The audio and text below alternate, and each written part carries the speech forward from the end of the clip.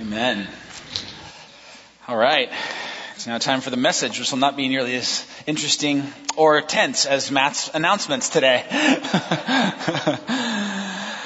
No, we're actually going to jump right in. We've got a fairly robust outline to dig through today as we continue our journey through the Gospel of Luke. So pull out your Bibles, turn to Luke chapter 14. Jesus is going to be talking with us this morning about what it means to be a disciple. What it means to follow Him, to be a follower of Jesus, to be a person who receives and embraces the kingdom life. That's the message that He has for us. And this morning, Jesus is going to answer 4 questions about this in our passage. And here they are. First, we're going to talk about what does following Jesus entail? What is it? What does it sort of encapsulate? What does it look like? Number 2, how should we consider following Jesus in light of what it is? And number 3, why is careful consideration so important?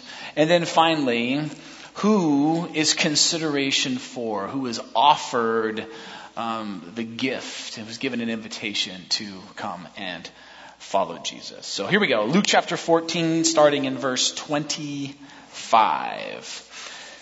Large crowds were traveling with Jesus, and turning to them said, "If anyone comes to me and does not hate father and mother, wife and children, brothers and sisters, yes, even their own life, such a person cannot be my disciple. And whoever does not carry their cross and follow me cannot be my disciple." And right out the gate here, Jesus is letting us know, He's showing us the comprehensive nature of following Him. He's telling us just how radically intrusive the kingdom is. And He turns to this crowd, this large group of people that are just kind of cruising along, enjoying themselves, enjoying Jesus, His teaching, sort of feeling like this must be some sort of a parade, when in fact, little do they know, they're actually part of a funeral procession. And Jesus turns to correct them and to challenge them. And He says, no, this is not what it's about. Following me is not just about going along for the ride when things are good and easy and at a high point. There's something so much more than that. And that's actually the first thing we learn about what following Jesus entails. We're going to learn 3 things about this first point. First of all, following Jesus, we're told, requires our complete surrender. Jesus says, "If anyone comes to me and does not hate father and mother, wife and children, brothers and sisters, such a person cannot be my disciple." This is Jesus. This is black and white Jesus. This is line in the sand Jesus. There are no perhapses. There are no escape clauses. There are no sort of secret entrances into the kingdom. He says, here's how it is. This way or that way. And what's shocking right off the bat here is what actually Jesus goes after. What He uses here to make His point. Do you see what He goes after here? Do you see what it is? It's not drugs. It's not sexual promiscuity. He doesn't attack murder or lying or cheating or greed or some secret sin that you're harboring in your heart. He doesn't go after any of those things. Instead, Jesus hones in on family. Why would Jesus challenge family with so many things in the world that He could go after, that He could challenge, that He could rebuke, and yet He picks family? Here's why. It was the most important thing in the first century Jewish world. There was nothing more central, more defining, more identifying to a first century Jew living in Galilee than their family. If family means a lot to us, it meant exponentially more to them. And knowing this, Jesus has chosen His words very carefully and precisely. And what He's saying is this: it's not just the evils of the world that can lure us away from a life following Christ. In fact, sometimes, and I'd argue oftentimes, especially in middle-class American Christianity in Cedar Mill, it's actually the really good, the really honorable, the really highly regarded things that can easily end up pushing and nudging us away from following Jesus. You see, it's the good things in our lives that we're most often more tempted to worship than the bad. We know the bad. We recognize the bad. We can see the bad. And sometimes the bad things eke into our lives, but not so subtly. Not as subtly as the good things. See, the Bible talks about idolatry. Taking anything in this world and placing it above God. Friends, an idol is anything that's higher in priority than Jesus in your life. Anything you are more committed to than Jesus is an idol. Anything you have not given over control of to Jesus is an idol. And here's the honest truth. Here's the honest truth that Jesus confronts us with in this passage. Families make great idols.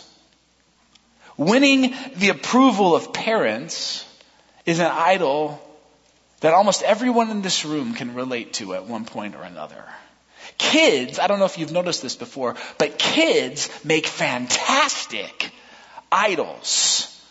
Have you ever seen anyone make a child an idol, make a child the most important thing, the primary driving thing in their life? Maybe you've even experienced this yourself as a child or even as a parent, maybe even as a grandparent. I was recently watching this documentary on Netflix, which is sort of like God's gift to documentaries in the world. If you have Netflix, you can watch documentaries forever. You can waste your entire life experiencing nothing, but experiencing everything on a very small screen. I like to watch documentaries on Netflix sometimes to a fault, but I recently watched this one called Trophy Kids. Extremely disturbing. It will cure you of all your psycho sports woes. It's about these series of kids, young people, these two kids who play basketball, this high school guy who plays football, this girl who plays golf, these twins that play tennis. And what they have in common is they all have psycho sports parents. They have parents whose lives are completely focused and invested in trying to make their kids sports stars. And these parents are crazy.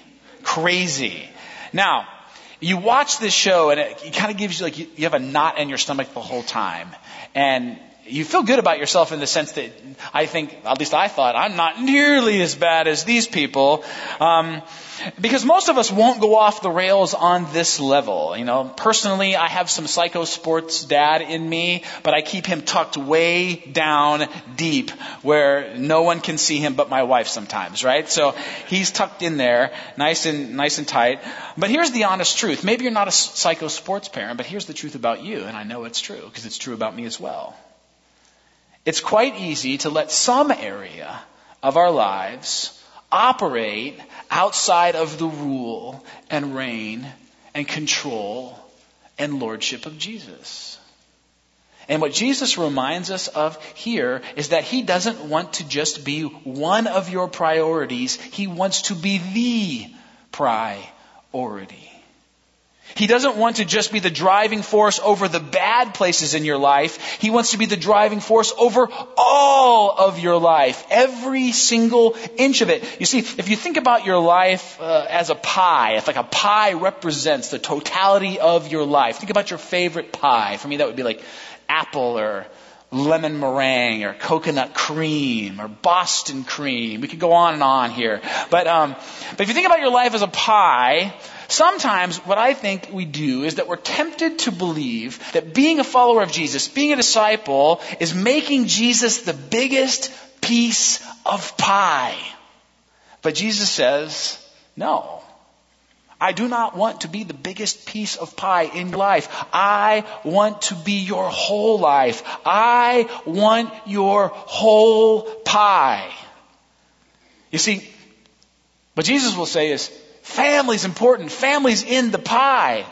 But I'm in charge of the pie. I'm in charge of family. I'll guide and direct how you do family. School and grades are in the pie, but I'll guide and direct how you do school and grades. Friends are in the pie, but I'll direct how you live your life with friends and how you interact in relationships. Career's in the pie, and dating's in the pie, and your time and your schedule and your money and your recreation and your health. It's all in the pie. And Jesus says, I want to be Lord. I want to be master. I want to be in control of it all. Every single inch. You see, the challenge with just making Jesus one piece of the pie, even if he's an extremely big piece, even if he's half the pie, even if he's 3/4 of the pie, the problem with that is this: there's some slices that he's not involved in. There's some slices that he doesn't have control over.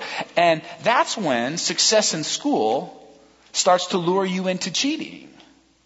Because it's that slice of your life, right? In that slice, good grades and success and ranking in your class, those things are ultimate. And Jesus isn't a part of that. And so in that slice of your pie, you'll do anything to get what that piece of the pie demands. That's when long hours and burnout at work start to become the norm, because in that slice of the pie, promotion is what really matters. It's when saving and spending for self starts to trump giving and sacrificing for others, because in that slice of the pie, when it's not submitted to Jesus, pleasure and security are driving the conversation. And Jesus says, I want in on it all. I want to drive all the conversations. And maybe that sounds extreme. Maybe that sounds too intense. Maybe that sounds over the top. Maybe that sounds radical. Well, friends, welcome to what it means to be a disciple, to be a follower of Jesus. And so here's the question. Got any pieces of your pie not submitted to Jesus? Got any spheres where he is not actually in control of the conversation, where he's not guiding your thoughts, your life, your actions, your feelings? Maybe it's your career. Maybe that's the slice that you've kept away from him. Maybe it's your job. Maybe it's your marriage. Maybe he's not calling the shots in that place right now. Maybe it's your media life or your dating relationship or your attitude or response to something. Friends, what piece of the pie is Jesus asking for from you today? What would it look like to give it to him? That piece, that thing, that relationship, that moment, that sphere that you're thinking about right now. What would it look like to hand over control of that area of your existence to Jesus? What would he say? What would he change? You see, Jesus wants to be in control of it all. He demands, he requires our complete and total surrender, all the way down to the core, all the way down to the most important things in our world. For the Jews, it was family. For you, it may be something else. Jesus wants it all. Next, we see that following Jesus depends on our ultimate affections, our heart, our emotions. And this is maybe my favorite point of the morning. You see, Jesus in this passage, he uses some strange language. He uses some shocking language, actually. He says, if you come to me and you don't hate father and mother, wife and children, brothers and sisters, such a person cannot be my disciple. This is the same God who says, love your enemies. This is the same God who says, honor your mother and your father. This is the same God who sets up the family as this core place to live out your faith. And now he says, unless you hate these people, you cannot come to me. We need to take a look at this word hate. Because Jesus can't seriously be asking us to hate our families, can he? Well, yes and no. In the Bible, the word hate has two different meanings. The way the Jewish people use the word hate, they use it two different ways. There can be active hate, there can be literal hate, but there can also be comparative hate. In other words, comparative hate says, I don't literally hate you, but when I compare how I feel about you with how I feel about this other person, comparatively, it feels like hate. This is sort of like Jesus speaking in hyperbole. Pastor Matt mentioned this a couple weeks ago. One of the best examples of this in the scriptures are from the book of Genesis and this guy named Jacob. And Jacob is sort of this Weasley, conniving Old Testament guy, and he has 2 wives, which is a problem we won't get into today, but we may address later in our sexuality series. But Jacob has these 2 wives, Rachel and Leah, and when the Bible talks about how Jacob feels about Rachel and about Leah, it says he loves one more than the other, but he loves them both. But in other places it says this, it says he loves Rachel, but he hates Leah. He says, Rachel I loved, but Leah I hated. Now, when the author of Genesis says this, it does not mean that he actually hates Leah. No, he's kind to Leah, he's cordial to Leah, he's even affectionate to Leah. But what's being said is this. Compared to how he loves Rachel, compared to his love for her, his affection for Leah feels like hate. And now we can see what Jesus is saying here. He's saying, if you want to follow me, if you want to be my disciple, then your affection and love for me must be so strong, so complete, so intense, so deep and all-consuming that even your greatest loves in this world feel like hate in comparison. There's a wonderful song that actually illustrates this very point. And it's a song that was originally released by Percy Sledge, then by Bette Midler, and most recently by Michael Bolton. And anytime we can reference a Michael Bolton song in church, I think you get bonus points. Right, Pastor Matt? I think I should. It's this song. When a man loves a woman. You know this one, don't you? Spend his very last dime. Turn his back on his best friend if he puts her down. Right. What's he saying there? What's he talking about in this song? What he says in this song and in this line in particular is this. Right? Like, even my best friends, guys, my best buddies, my homeboys, when I compare how I feel about them to how I feel about this girl that I love and just met, it's like I hate them. It's like they don't even exist. They don't even matter anymore. And all of us guys have experienced this, haven't we? Our friends get a girlfriend. Like, remember this from high school or college? And then, like, they just fall off the face of the earth and you never see them again. That's how I was in high school when I met Amy. It was like, my friends never saw me for like 4 months. Why would I hang out with them when I could hang out with her? Right? My affection for her was so much greater than my affection for anyone else. When a man loves a woman, that's just what happens. And what Jesus is saying here is that's how your affection for me should feel. It should be that much greater, that much more intense, you should be that much more committed to it than anything else in the world. So the call of Jesus in this passage is not to literally hate your family, to be mean to your brothers and sisters and mom and dad, right? It's not to despise the world. It's not to even look down your nose at success or school or friendships or work. No, hear this. The goal is not to dim your affections for other things, but to increase your affections for Jesus. You see, Jesus wants to be the Rachel of your life. The one that you love with all of your heart and everything you are. And the problem for most of us isn't that we love anything in this world too much. It's simply that we love Jesus too little.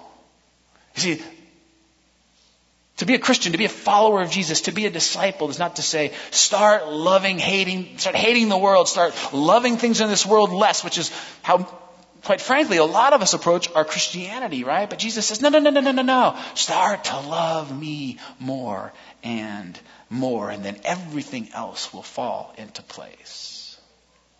So question, how in love with Jesus are you today? Where's your heart's affection for him? How do you feel about him? When we sing his name, we sang that song earlier, Jesus, Jesus, Jesus. What is happening in your mind, in your soul, as you even speak his name? Spent any time with him lately? Have you sat and listened to him for a while? Have you read his word and let him speak to you? Have you spent time talking to him about your life and your hopes and your dreams and your joys and your struggles and your challenges? You know, this past week, our staff gathered on Wednesday and we spent some time just doing listening prayer. Just listening to God together and then talking about what we heard. And our staff is kind of like a giant small group, really, kind of a giant community group. And it gets pretty raw in there at times. And I would say this, the number one thing I heard from our pastors and staff was, all of us said, I wish I had more time to spend with Jesus. I wish I just took more time to be with him and to fall in love with him, because this world is busy and it's hectic and it's constantly pulling us away from our first love. You see, religion is about rules that lead you to God. Following Jesus is about falling in love with him such that your life reflects his rules, such that your life starts to fall in line with his way of living. Do you love him so much that every other desire and ambition of your life pales in comparison? That's the love of a disciple. All right. Following Jesus requires our complete surrender. Following Jesus depends on our ultimate affections. And now following Jesus demands our continuous sacrifice. Let's start with the sacrifice piece. Because what I really believe is this whole idea of carrying our cross. In 21st century American Christianity, we've sort of made a catchphrase out of this, and we've really cheapened it. You know, you'll hear people say things like, oh, that's just my cross to bear. Oh, these teenagers, I guess they're my cross to bear. You know, that guy who's tough to deal with at work, I guess he's my cross to bear. My husband, he's my cross to bear. This bum knee, I guess that's my cross to bear. This leaky roof. Friends, when Jesus says these words to this Galilean crowd, whoever does not carry their cross and follow me cannot be my disciple, they heard anything but a piffy little saying about their daily struggles. That was the furthest thing from what they heard and what Jesus meant. This is not life is hard and that's your cross to bear. These are people who had literally seen thousands of their countrymen crucified all up and down their roadsides. People who rebelled and paid the ultimate price, who hung there rotting and dying slow, painful, shameful, agonizing deaths. This crowd understands the shame and struggle and sacrifice that crucifixion entailed. You see, when Jesus talks about carrying one's cross, he's talking about purposefully and intentionally putting your life on the path of enormous sacrifice for the kingdom. These are not light and momentary troubles. This is entering the world as a follower, as an ambassador of God, as a carrier of the light, and facing massive resistance. Jesus is talking here about living and engaging the world in such a way that it's going to cost you something. It's going to hurt. It's going to hurt physically and relationally and emotionally and financially and socially. There is going to be sacrifice. And we're not to flee from it or run from it or pray that God would take it away. We're supposed to engage it, grab a hold of it, pursue it. And here's the other thing that's revealing about this statement. When Jesus says, carry their cross and follow me, he says it in the present tense, which in Greek just simply means this. Jesus is literally saying, right now, carry your cross, and then for every moment moving forward. Right now and from here on out. Like, this is not at some point I may have to carry my cross, or I carried my cross way back then. This is a lifestyle, everyday living. The way we engage life in the world is supposed to be in this way, this sacrificial way where we die to self, where we grab the cross, where we engage the difficult places of life that the kingdom might move forward. You see, it's something that grows in us, friends. God says this. God says, give all of your life to me today, and then tomorrow I'll ask for a little more. Give all of your life to me today, and then tomorrow I'll ask for a little more. You see, as soon as you think you've given everything you've got, that you've laid it all on the line, Jesus will reveal to you that you haven't.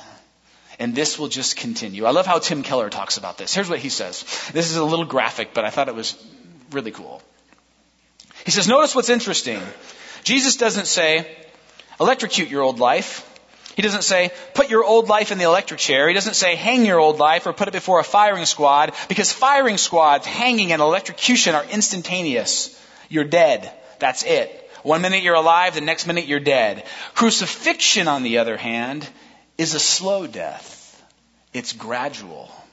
When Jesus says, take up your cross, what he's saying is that he's ready to be patient. He's ready to walk this continuous journey of sacrifice with you from every day moving forward. So what does following Jesus entail? What does discipleship really mean? It means complete surrender and ultimate affections and continuous sacrifices. And now Jesus says, with that being the definition of what it means to follow me, how should we consider this call? How should we consider the invitation to follow Christ? Suppose one of you wants to build a tower. Won't you first sit down and estimate the cost to see if you have enough money to complete it? For if you lay the foundation and are not able to finish it, everyone who sees it will ridicule you, saying, this person began to build and wasn't able to finish. Jesus is actually using humor here. In this whole next section, this is like stand-up comedy with Jesus. He's saying, imagine somebody launching into a major construction project and they never even stop to ask themselves the question, how much is this going to cost? Have you ever seen anyone do this? Have you ever seen the government do this before? And things just go on and on. Some of you are thinking of examples. I shared one in the first service, and I don't think it went too well, so I'll just leave it out. And then halfway through, they run out of money, and now this thing just sits there. This project just sits there, half finished, and it's going to sit there forever as a monument to their lack of commitment and their lack of perseverance and their lack of planning. It's just like an embarrassment, and people are going to laugh at this guy. Everyone's going to laugh. Everybody will say, this guy is a few tacos short of the combination plate. You'd have to be a pretty dim bulb to pull something like that, Jesus says. And now the crowd's kind of chuckling. Yeah, that would be real stupid. And then Jesus says, don't do that with your life. Don't do the same thing with your life. First, sit down. Take some time. That phrase, first sit down, it's the repeated phrase in this passage. He says it twice. And what he's driving at here is this first question that he wants everyone to ask when they are considering, should I be a disciple? Should I follow Jesus? He says, ask yourself, can I afford to do this? Am I willing to go all the way? Am I willing to pay the price? Can I make the commitment? Am I able to embrace the sacrifice involved in being a follower of Jesus? Or am I going to get halfway down the road and realize I want out? There is no out. No one gets out of crucifixion. No one gets halfway down the road of carrying their cross and turns to the Roman soldiers and goes, this isn't really working for me. It's the wood's a little more splintery than I thought it would be. No, there is no halfway point. Consider it before you start down the road. John Stott, the famous theologian, writes this in Basic Christianity. This is a little bit of a thick quote, and I didn't share it in the first service, but you guys seem more awake than them, so I'm giving you extra. Here we go. He writes this. The Christian landscape is strewn with the wreckage of derelict, half-built towers, the ruins of those who began to build and were unable to finish. For thousands of people still ignore Christ's warning and undertake to follow him without first pausing to reflect on the cost of doing so. This is the great scandal of Christendom, so-called nominal Christianity. In countries to which the Christian civilization has spread, large numbers of people have covered themselves with a decent but thin veneer of Christianity. They've allowed themselves to become somewhat involved, enough to be respectable, but not enough to be uncomfortable. Their religion, he says, is a great soft cushion. It protects them from the hard unpleasantness of life while changing its place and shape to suit their very convenience. No wonder, he writes, the cynics speak of hypocrites in the church and dismiss religion as escapism.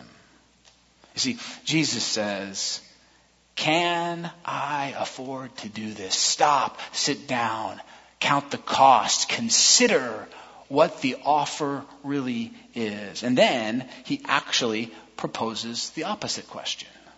That's question one. He says, you should ask if you are thinking about being a disciple. Then he said, here comes question two. And to talk about question two, Jesus actually dives into some current events. And he's still being somewhat tongue-in-cheek, a little bit humorous here. You see, in Jesus' day, there was this guy named Herod Antipas. We talked about him a few weeks ago. He's the Roman ruler in Galilee where Jesus is. And the story with Herod is this. He's been in the tabloids recently. I know it's hard to believe that a government official could possibly end up in the tabloids, but it happened in Jesus' day.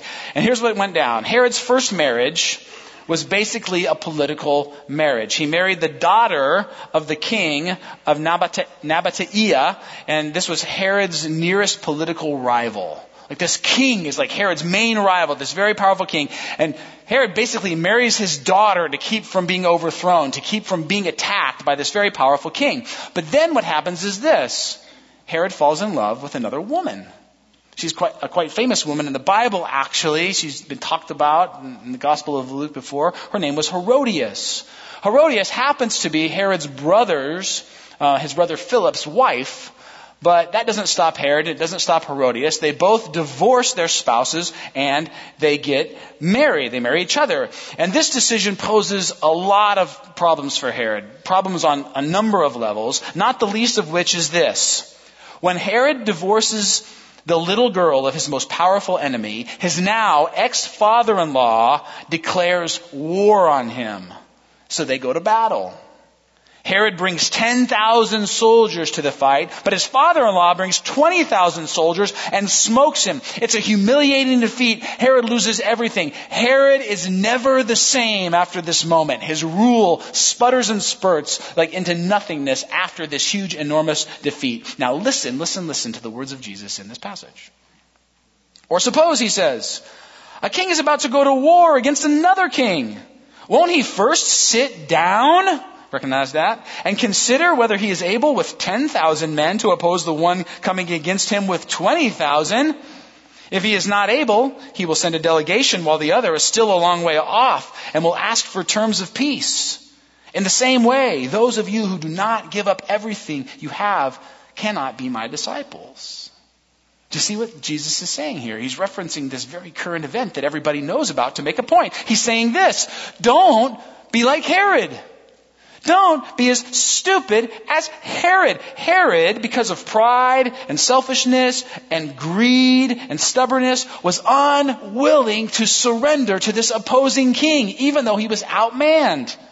Instead, he decides to fight to maintain control, to keep control of his own region, of his own life. You see, Herod, in his attempt to keep everything, ends up what? Losing everything. Because Herod refuses to surrender, he ends up ultimately losing it all. And Jesus is offering this question back to the crowd. He says, can you afford to do this? Can you afford to become a disciple? Can you afford to follow me? But also ask the second question. Can you afford to not do this? Can you handle the consequences and the implications of deciding to follow me? Also, can you handle the consequences and the implications of deciding not to follow me? He says, think it through from both angles. You see, what Jesus understands and knows is this: if you really think it through, you will see there is a high price. There's a lot of cost. There's some struggle and difficulty and strain to following him. But if you look down the road, if you look long term, here's what you'll discover. Not following him, deciding to try and retain control yourself, keep pieces of your pie under your own auspices and control, that actually long term ultimately ends up to be worse. Devastating, in fact. Awful. Because guess what? The things that you'll follow instead of Jesus are not things that will bring joy and peace and satisfaction and meaning and purpose and a wholeness and grace. The abundant life will never be found. And in the end, what will happen is you will lose. You will be devastated. Your life will end up destroyed. Can you afford to not do this? So Jesus asks, how should we consider following Jesus? How should we consider this call, this invitation to being a disciple? And he says, ask yourself these questions. Can I afford to do this? Can I afford not to do this? And then he says, why? Why? Why is this careful consideration so important? Verse 34. Salt is good, he says, but if it loses its saltiness, how can it be made salty again? It is fit neither for the soil nor for the manure pile. It is thrown out. Two things, and we're going to be quick on these final points. Salt was an extremely important resource in the ancient world. It was used for all sorts of things, primarily for the preservation of food, but it was one of the most valuable things you owned, one of the most valuable things you would have. It was used sort of like money because it was so valuable. Here's another thing that's true about salt. Salt is salt. Sodium chloride is always sodium chloride. It is like physically impossible. Like ask someone who's a chemist to take sodium chloride and have it no longer be sodium chloride. Salt losing its saltiness is not a thing. It can't happen. It's impossible. So what is Jesus talking about here? Well, here's the interesting fact. There were several different sources in first century Palestine of where people would get their salt from. And one of the primary sources was the Dead Sea. And the salt that was harvested out of the Dead Sea was often extremely severely compromised with an element called gypsum, right? They didn't know it was gypsum back then, but we do now. In other words, it looked like salt. It tasted like salt for a while, but it wasn't really salt. It was an imposter. It was a phony. It was a fake. And over time, it would lose its saltiness, revealing the fact that it was inauthentic from the very beginning. It was a phony. And so what people in ancient Israel would do is that when they discovered they had one of these bad batches of phony salt, is they would throw it out onto the roadway and people would walk over it. And Jesus talks about this in other places in the gospel. But here's what Jesus is saying. He's saying, consider real carefully if you can or cannot fully commit to following me because there is no fooling or faking your way as a follower of Jesus. There's no way to fake it. If you get halfway in, if you get partially in and then just decide, you know what, I'm just going to sort of put on a veneer, put on a discipleship sort of cloak, kind of just play the part and just sort of like, meander my way through. He says that's not going to work. Imitation discipleship, phony followership, a partial commitment will not cut it in the kingdom. It will be discovered, it will be found out, and you will be thrown out. This is why careful consideration is so important. There is no faking it when it comes to following Jesus. You're either with him, you're either following him, you're either a disciple who is growing in self-sacrifice and engaging, giving your life for the kingdom, or you're phony, fake, imitation, inauthentic salt. So stop and decide, stop and consider, which one will you be? If you're not really going to follow Jesus, don't waste your time. It seems so harsh. It seems so cut and dry. And yet, it's what Jesus has to say. So here's what we've learned so far. What does following Jesus entail? It entails complete surrender and ultimate affections and continuous sacrifice. How do we consider this invitation? We say, can I afford to do this? And can I afford not to do this? And then we're real interested in why this is important, because phony followers will not be received. And then finally, Jesus ends with, who is this consideration for? Who is Jesus even asking this question to? Will you come be one of my disciples? Will you come follow? And so far, this has been a fairly honest teaching by Jesus, right? This is challenging. This is bristling, almost offensive. It's very, very demanding. But in the end, Jesus, true to form, closes the way we would expect him to close. Here's how he closes this section. He says, whoever has ears to hear, let them hear. This is just a little phrase that Jesus uses often throughout the Gospels, and it's used in a few different ways. But here, what Jesus is saying is, if you're open to hearing, if you're open to listening, if you're open to receiving, this invitation is for you. Hear what I'm really saying. Hear what following me is really all about, and then you are welcome to join in. Eugene Peterson translates this little verse this way. He says, are you listening to this? Are you really listening? You see, at the end of this passage, Jesus says, the call, the offer, the gift of a life following me is for anyone who'll receive it. And it's offered again to you today. You can be a follower of Jesus.